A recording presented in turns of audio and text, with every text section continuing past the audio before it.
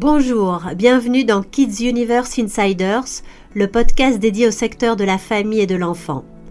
Nous donnons ici la parole aux acteurs de l'industrie de la mode, du lifestyle et de la culture de l'univers de l'enfant. Je m'appelle Lily Bettens, je suis belge installée à Barcelone et j'ai créé en 2009 l'agence Kids Communication, une agence internationale de RP et relations presse. Merci de nous accompagner et bonne écoute.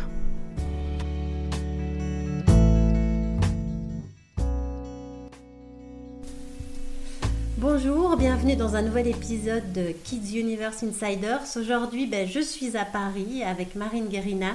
On s'est connus juste il y a un jour et son projet m'a fascinée parce qu'elle était au PLAYTIME Paris avec sa marque POMPON CUCU dont elle nous parlera. Marine l'a juste fondée il y a un mois. Voilà, j'ai trouvé ça hyper intéressant aussi de partager cette histoire dans le podcast et de comprendre un peu comment était une marque qui débutait. Voilà, bonjour Marine. Bonjour Lily. Merci beaucoup d'avoir accepté mon invitation express. C'est avec un grand plaisir. De m'accueillir chez toi à Paris. Avec plaisir. Voilà, est-ce que tu peux te présenter brièvement ? Oui, alors donc je m'appelle Marine, j'ai 37 ans. Voilà, je viens d'arriver, je suis retournée sur Paris il y a 3 mois maintenant. Je suis très contente, bizarrement, au grand étonnement de la plupart des gens, mais je suis ravie d'être ici. Et voilà, donc je viens de lancer une petite marque qui s'appelle POMPON CUCU, qui a donc 1 mois. Je viens de faire le Playtime, donc, qui s'est terminé hier, et nous nous sommes rencontrés hier. Voilà.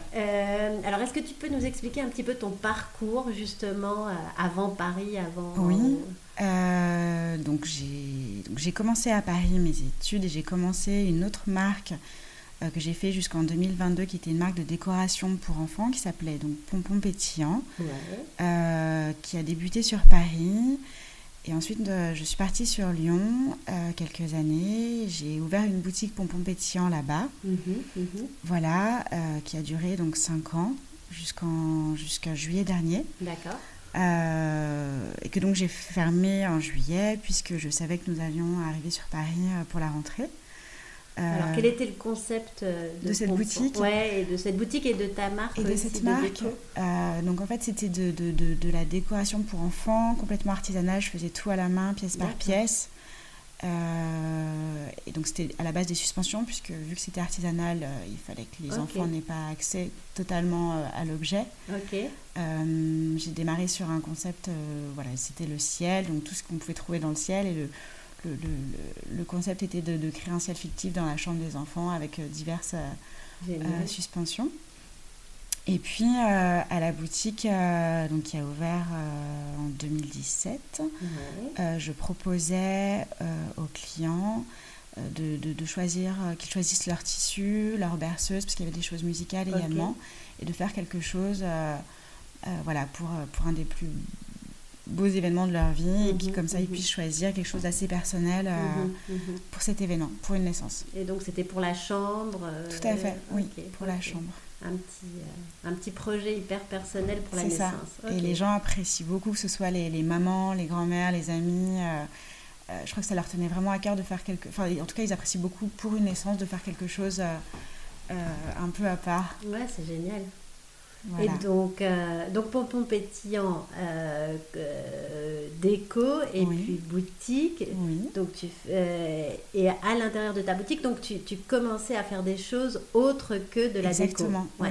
J'ai eu un petit garçon il y a 2 ans et demi, et suite à ça, c'est vrai que mon univers Pompon Pétillant était très féminin, très doux. Alors je reste toujours dans la douceur, mais j'ai enlevé les sequins, les choses comme ça, pour quelque chose d'un peu différent. Et donc j'ai commencé à faire vraiment des petits accessoires pour enfants, donc des bloomers, ce que j'appelle des raviolis guili. En fait, ce sont des petits hochets avec un petit grelot dedans, pour les bébés. Donc chose que j'ai commencé à faire pour Otto, pour mon fils, et puis que j'ai proposé en boutique par la suite. avec de nouveaux tissus, de nouvelles couleurs, quelque chose de très différent par rapport à ce que je faisais auparavant. Et donc, en fin de compte, j'ai remarqué que ça plaisait beaucoup. Et donc, en partant de Lyon, je me suis dit... essayons sur Paris de refaire quelque chose de nouveau. Une page se tourne, Lyon se termine, Paris nous ouvre les bras, donc essayons quelque chose de nouveau. Et donc Pompon Cucu est né à ce moment-là, et surtout avec également un chapeau de marin, puisque cet été on a eu la chance d'avoir de belles vacances, étant donné qu'on était en transition entre deux vies. Et donc j'ai fait pour l'occasion un chapeau pour Otto, et qu'il a porté tout l'été. Donc je me suis dit, ajoutons ce chapeau qui sera le symbole de cette marque, un chapeau de marin, et proposons-le à tous les bébés, tous les enfants. D'accord. Donc c'est comme ça qu'a démarré la marque. Oui. Et tu arrives à Paris et tu te lances directement sur le Playtime. Directement, ouais. Voilà. Je me suis dit, en fait, j'ai fait le Playtime pendant de nombreuses années. Le dernier était en 2019 jusqu'à 2019, et j'ai arrêté de le faire parce que donc il y a eu toutes ces histoires de Covid, j'ai eu le bébé aussi, donc voilà. Et je me suis dit, ça me ferait vraiment très plaisir de recommencer le Playtime avec quelque chose de nouveau à présenter.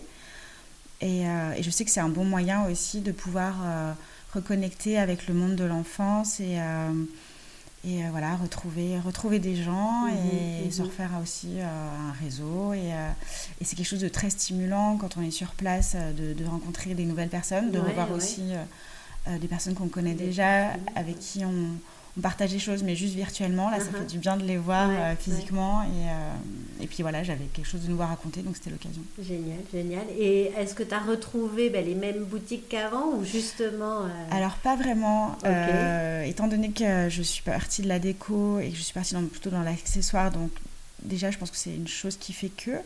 Et puis aussi le produit est tellement différent que j'ai senti qu'en fin de compte j'intéressais d'autres profils, d'autres boutiques, et j'étais très étonnée, car cette année déjà on a vu beaucoup d'étrangers, de boutiques étrangères, donc ce qui était très agréable aussi, et donc j'ai attiré complètement d'autres marchés, donc le marché, notamment le marché coréen, où j'ai eu beaucoup de contacts, les pays du Nord également, et puis quelques boutiques en France et quelques boutiques en Europe de manière générale. Mais c'est vrai que ces deux marchés-là qui me semblaient intéressants, que je n'avais pas auparavant, là pour le coup sont intéressés à la marque de chapeau.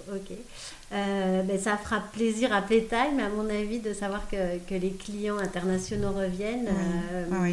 Oui, parce que c'était un peu aussi l'événementiel avait été pas mal touché et mis en difficulté avec les événements, avec le Covid, quoi. Et c'est vrai que ça a toujours été un salon hyper international, et c'est ça qui est agréable en salon, et voilà.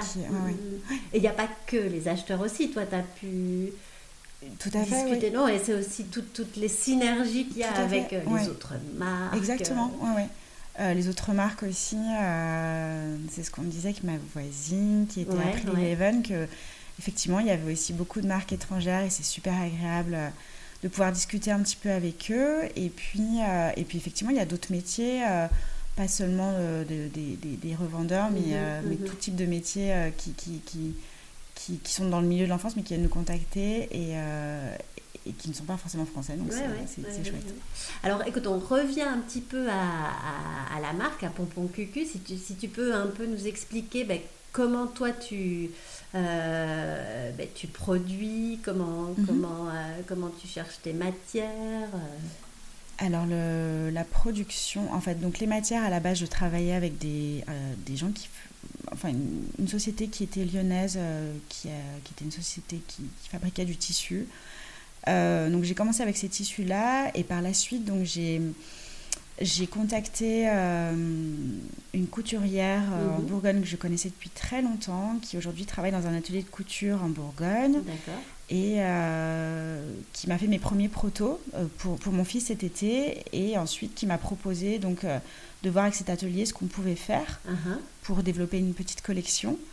Donc c'est des femmes que j'ai rencontrées voilà, ça s'est très très bien passé, et donc on a fait tous les protos ensemble, donc dans cet atelier en Bourgogne.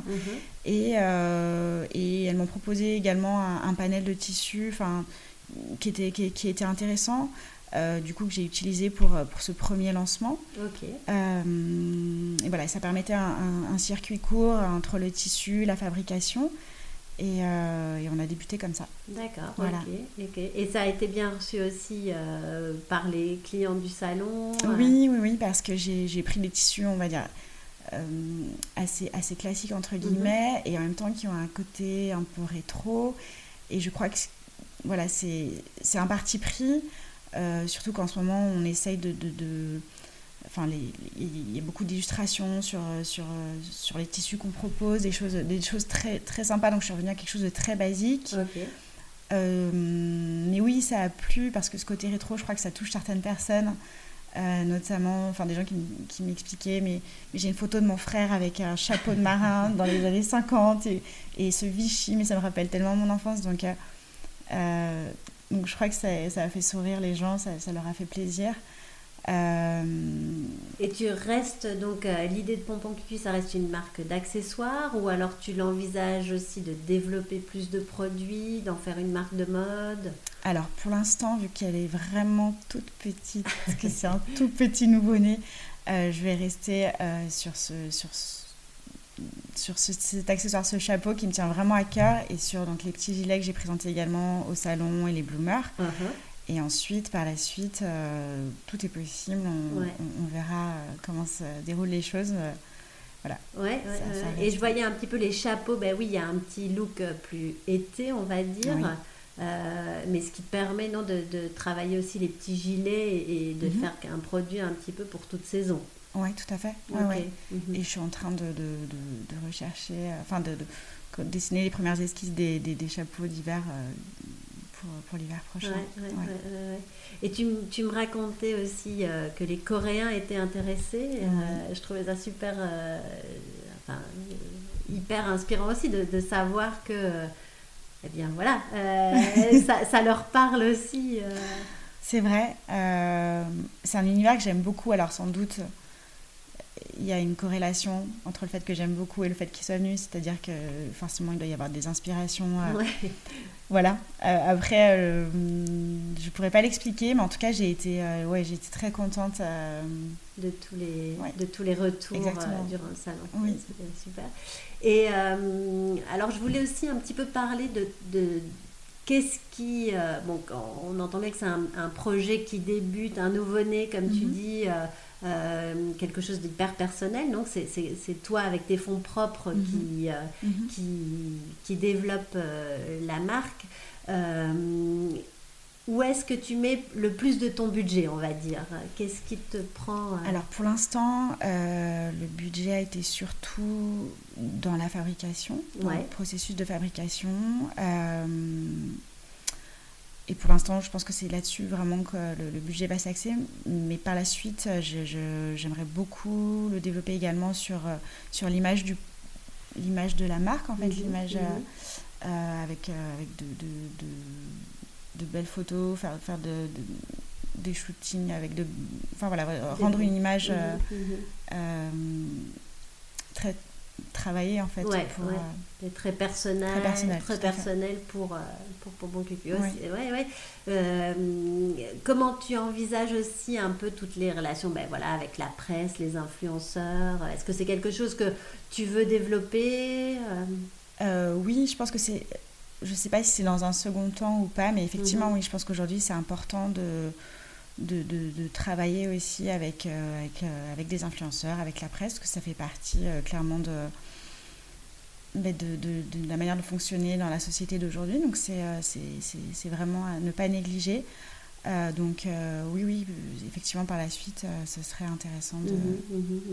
Donc, c'est toi un petit peu qui contrôle ton image pour l'instant. Oui, voilà. Et par la suite, donc, de faire développer. C'est ça. Super. Est-ce que tu imagines peut-être des collaborations avec d'autres marques? Est-ce que c'est quelque chose... J'aimerais beaucoup. Je n'ai pas de nom en tête, mais j'adorerais. Le but aujourd'hui, c'est de travailler différemment. C'est-à-dire qu'auparavant, je travaillais vraiment chaque pièce derrière ma machine toute la journée, etc. Aujourd'hui, la machine, je la touche beaucoup moins, un petit peu malgré tout, parce que je finis les produits, en fait, j'accessoirise, je personnalise chaque produit. D'accord. Mais le produit en lui-même, c'est quand même un métier à part entière, c'est-à-dire faire un chapeau, c'est pas donné à tout le monde, donc je préfère que ce soit quelqu'un qui soit professionnel qui fasse ça. Et donc tout ce temps que je gagne sur la confection, j'aimerais beaucoup en profiter pour faire d'autres choses.